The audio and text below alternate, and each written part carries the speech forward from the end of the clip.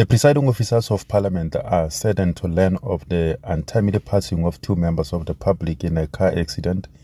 while they were on their way to attend a public hearing meeting at the Putadishaba Multipurpose Hall in the Free State Province. At least 13 other passengers, including a driver, were admitted at Señorita Hospital after sustaining minor injuries. 11 of them have since been discharged. The public hearing was organized by the National Assembly's Portfolio Committee on Mineral Resources and Energy in order to afford members of the public in that area an opportunity to make oral submissions on the Upstream Petroleum Resources Development Bill. Parliament provides ground transportation to assist members of the public to attend to this kind of public hearings in order to ensure meaningful public participation. The chairperson of the committee immediately rushed to the scene of the accident and also visited those who sustained injuries at the hospital. The presiding officers have extended their heartfelt condolences to the families and friends of the deceased, whose names are being withheld until their families are informed,